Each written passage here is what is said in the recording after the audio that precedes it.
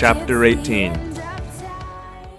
I found out very late that first night why the Yeerk was so confident. Rachel was keeping guard. Tobias was nearby in a tree. They had brought food, some sandwiches and some juice which I had eaten. Then, as Rachel sat nearby, reading a book by the light of a flashlight, the Yeerk pretended to sleep. I guess, in a way, I actually did sleep. I was mentally exhausted.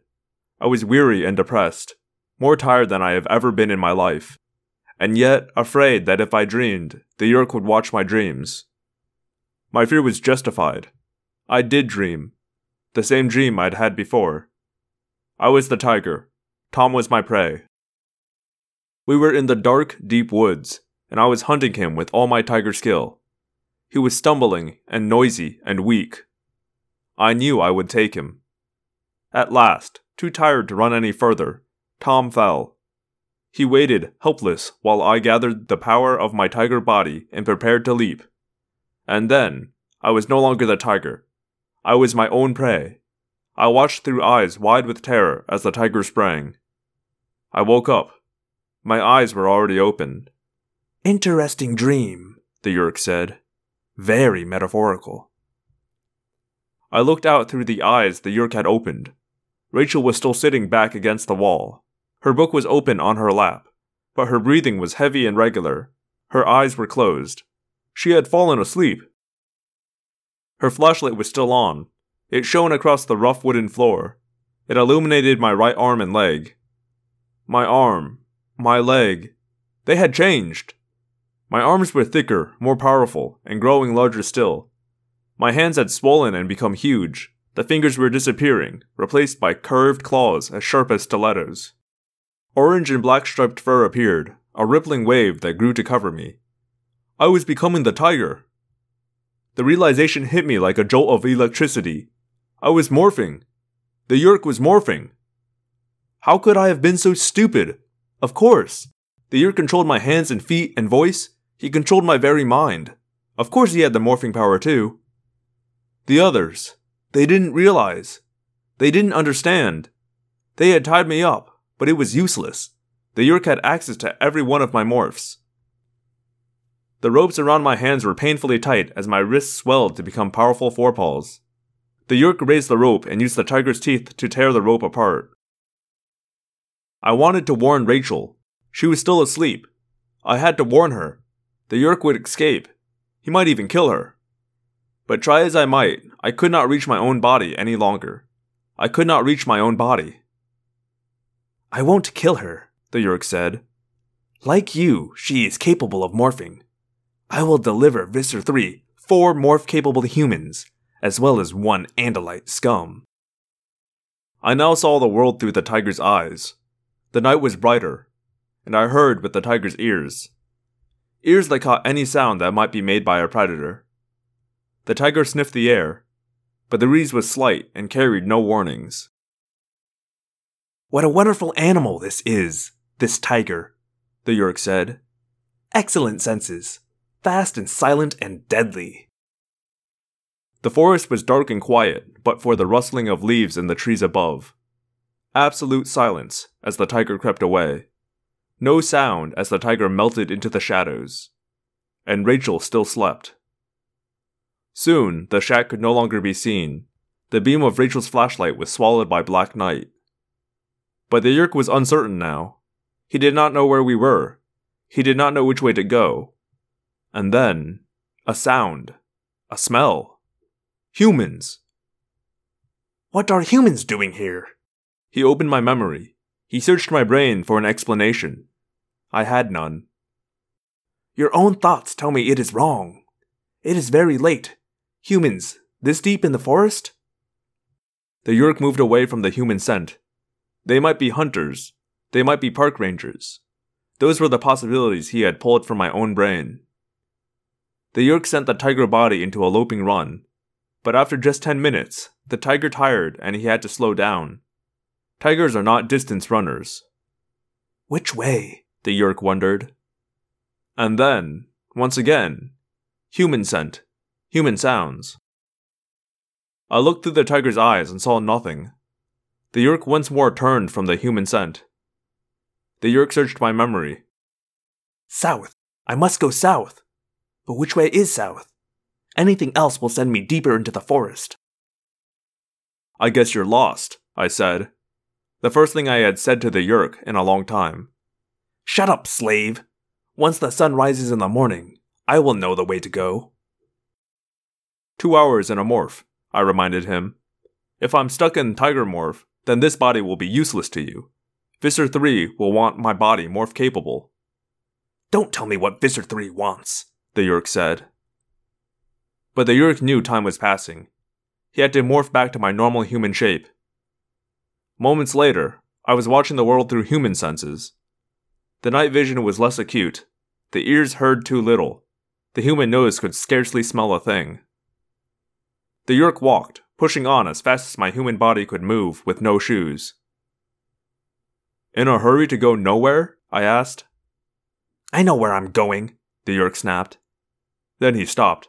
Ha! I should have thought of it. Of course. The Falcon Morph. I will simply fly away. I watched it like a TV program, like I was far away from my own body. I watched with interest as the body shrank, as wings sprouted, as talons appeared, as wham! The half-bird, half-human body went rolling, end over end, across the ground. What? The Yeerk demanded. What hit me? He looked around frantically, but falcon eyes are for daytime hunting. They are stunningly good in sunlight. In the dark, they are nothing special. The Yeerk continued to morph. Falcon feathers grew. The wings became more fully formed. Wham! A shadow within shadows. A sense of something dark that disappeared before the Yeerk could turn the falcon's head. From far away, I realized the falcon body had been injured. There was a deep bloody gash in the right shoulder. The Yeerk was beginning to be afraid. Wham! A hammer blow. A ripping of flesh and tendon. The invisible enemy had struck again. The falcon would not be able to take wing. Not now. The falcon was crippled, disabled by a silent, invisible enemy. And then I felt hope come alive in me again, because even as the Yeerk, crying in pain, demorphed and returned to human form, I saw the enemy. It landed on a branch. It was outlined against faint moonlight and infrequent stars. The 2 little tufts on its head inspired its name. The Great Horned Owl, I said to the Yeerk. I can read your every thought. You don't need to tell me what it is, the Yeerk snapped. Oh, but I enjoy telling you. It's a great horned owl. It flies without making a sound. Tobias watches them hunt sometimes. Tobias says they can hear a mouse burp from 100 yards away. He says they can see a bug blink on a coal-black night. I laughed, silently in the corner of my own brain. I laughed at the Yeerk. As far as that owl is concerned, you might as well have a spotlight on you. Then, to my amazement, Cassie's thought-speak was in my head. A voiceless voice that seemed to belong in a different life. Sorry I had to hurt you, Jake, but it was necessary. We realized the Yeerk would try morphing, so we were ready. Rachel only pretended to sleep. We wanted this Yeerk of yours to make his escape when we were the most ready for him. So you hang in there, Jake. The forest is full of your friends. The humans the tiger had smelled. My friends. Then I felt it again. The sensation that filled me with a grim sort of pleasure. I felt the Yeerk's fear. It was good to know he was afraid. It was very good. Chapter 19. I could feel the Yeerk opening my memory like a book again. He was checking through the list of all the morphs I had ever done. Dog, fish, flea, seagull, dolphin, ant, wolf. I knew what he must be thinking. Which could he use to evade the watchful owl in the tree above us? The owl who saw through the night like it was day, and heard the sounds no human could hear. She can't stay in morph forever, the Yeerk said. She has a 2-hour time limit, just as I do. But of course there's Rachel and Marco and Axe. You don't know how many of them there are here. You don't know where they are, or what they are. Can the owl watch a flea? I doubt it. Or an ant? The Yeerk smirked. True, but how far can a flea travel in a 2-hour time limit? 20 yards? 30? Then you have to demorph, and my friends will have no trouble finding you. Shut up! He yelled, losing patience. I reveled in his anger. It meant he was scared. It also meant something else. I could not control my arms or legs. I could not even keep my mind closed from him. But he could not stop my thoughts. He could not stop me from talking to him. And I had the power to annoy him, to distract him when he should be focusing on escaping. You think you can harass me? He said, reading my thoughts as soon as I had them. You overestimate yourself. You underestimate us, Yeerk. You thought you'd just morph and walk away. You guessed wrong. And your 3 days is less than 2.5 already. Tick-tock, Yeerk. Tick-tock. Let's see whether your owl friend can handle a wolf as easily as she handled the falcon. He began morphing. The wolf form was one I had enjoyed. Wolves are not subject to much fear, and their instincts are easily manipulated, not like ants, or the lizard that was one of my earliest morphs. I watched as my body sprouted gray fur, as my face bulged out to become a long snout, as my ears slid up the side of my head to rest on top. I see our owl friend is keeping her distance, the Yeerk said. I thought as much. He set out at a fast trot. Unlike tigers, wolves are long-distance travelers. They can cover amazing distances at a run. And worse, the wolf brain seemed to have some interior sense of direction. It knew which way was deeper into the woods, and which way led to the city. We ran through woods, through a night as dark as night can be. Clouds hung low over the forest, allowing only the palest glow from the moon. A quick jog back to what passes for civilization on this planet. Demorph to human, and your friends will be powerless to stop me, the Yeerk said. I wondered who he was trying to convince, me or himself. You're an arrogant bunch, aren't you? You Yeerks, I mean. Arrogant? Why wouldn't we be? We are the most powerful race in the galaxy. Overlords of the Taxons. Conquerors of the Hork-Bajir and the Strum and the Mach. Soon to be conquerors of the humans. Don't count the humans just yet, I said. And there are still the Andalites. We'll save the Andalites for last, he hissed. He stopped moving and pricked up his wolf ears. There came a distant howling sound. Loud and not very far away. It rose and warbled and rose again before dying away. A second wolf voice howled. Another wolf. 2, the Yeerk said. I felt him contact the wolf's own submerged instinctive mind. What was the meaning of the howling? A notice. A warning to any other wolves that we are here. Don't come around unless you want to risk a fight. Suddenly, I realized what it meant. I laughed. This is an area we were in before, I said. As wolves, we discovered... Silence! I know what you found. When will you figure out that I can read your memory as well as you can? We found another pack of wolves. They think this is their territory, I went on, enjoying the fact that I was bothering him. Those howls you hear? Those are my friends. They're calling to the other wolf pack. Better run faster, Yeerk. That big male who runs the other pack is tough. The Yeerk began running all out, pushing the wolf body for all the speed and endurance it had.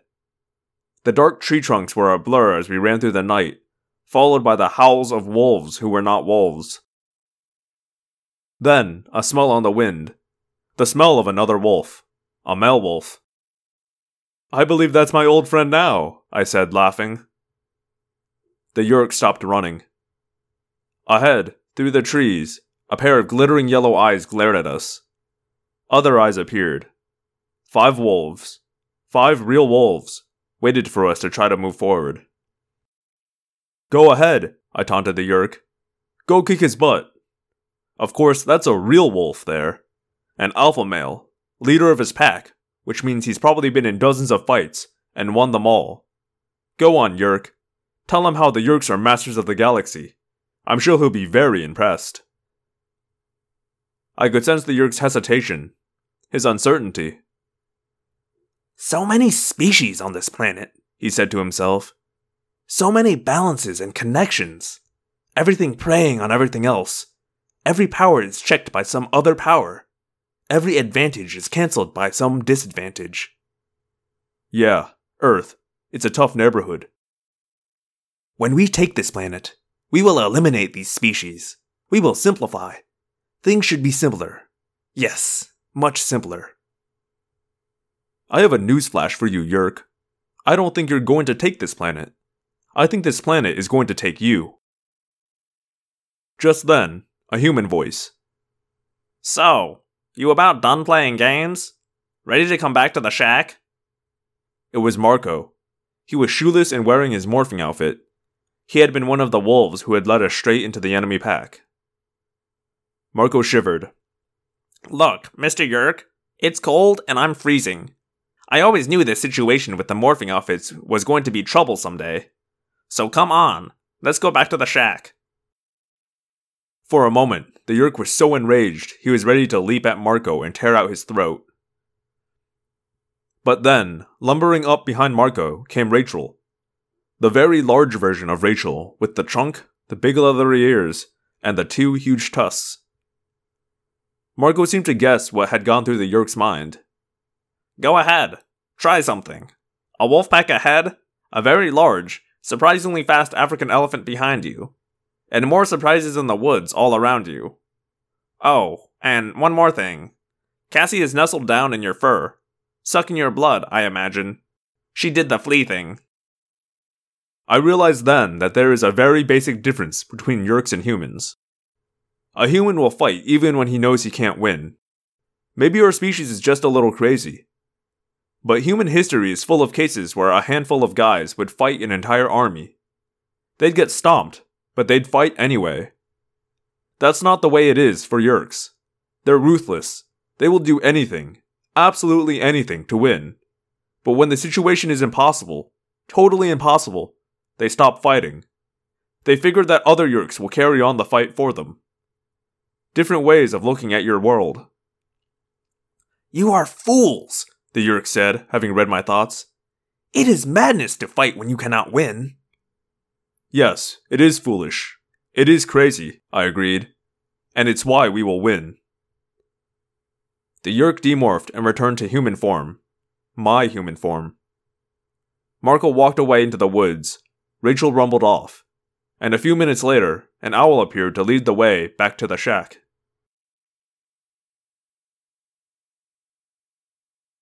Hey, Phanomorphs!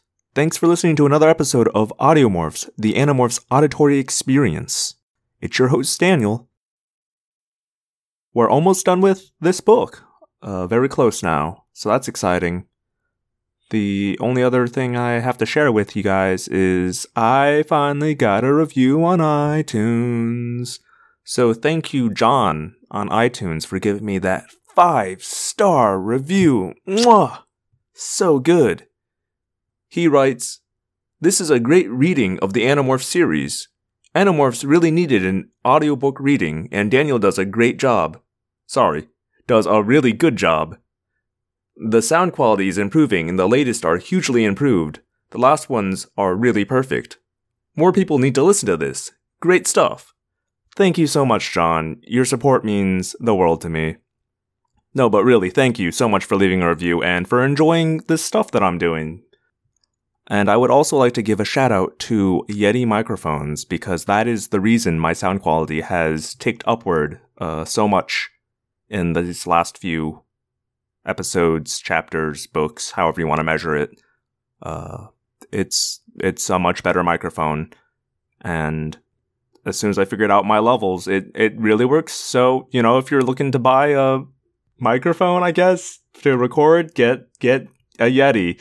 Based on my very brief online research, it's one of the best about $100 low-end recording microphones you can get. And that was my unpaid plug for Yeti. Why did Yeti get at me and pay me next time? Jeez. Anyway, if you liked what you heard, you can hear more at audiomorphs.podbean.com or audiomorphs on iTunes. And you can be like John and give me a review and a rating and a subscribe. Be like John, he seems like a great guy. If you want to reach me, you can do that at audiomorphscast@gmail.com or audiomorphscast.tumblr.com. And if you do follow me on that Tumblr, I would like to deeply apologize for how bad I am at uploading episodes there. You should also subscribe to this show in some other form.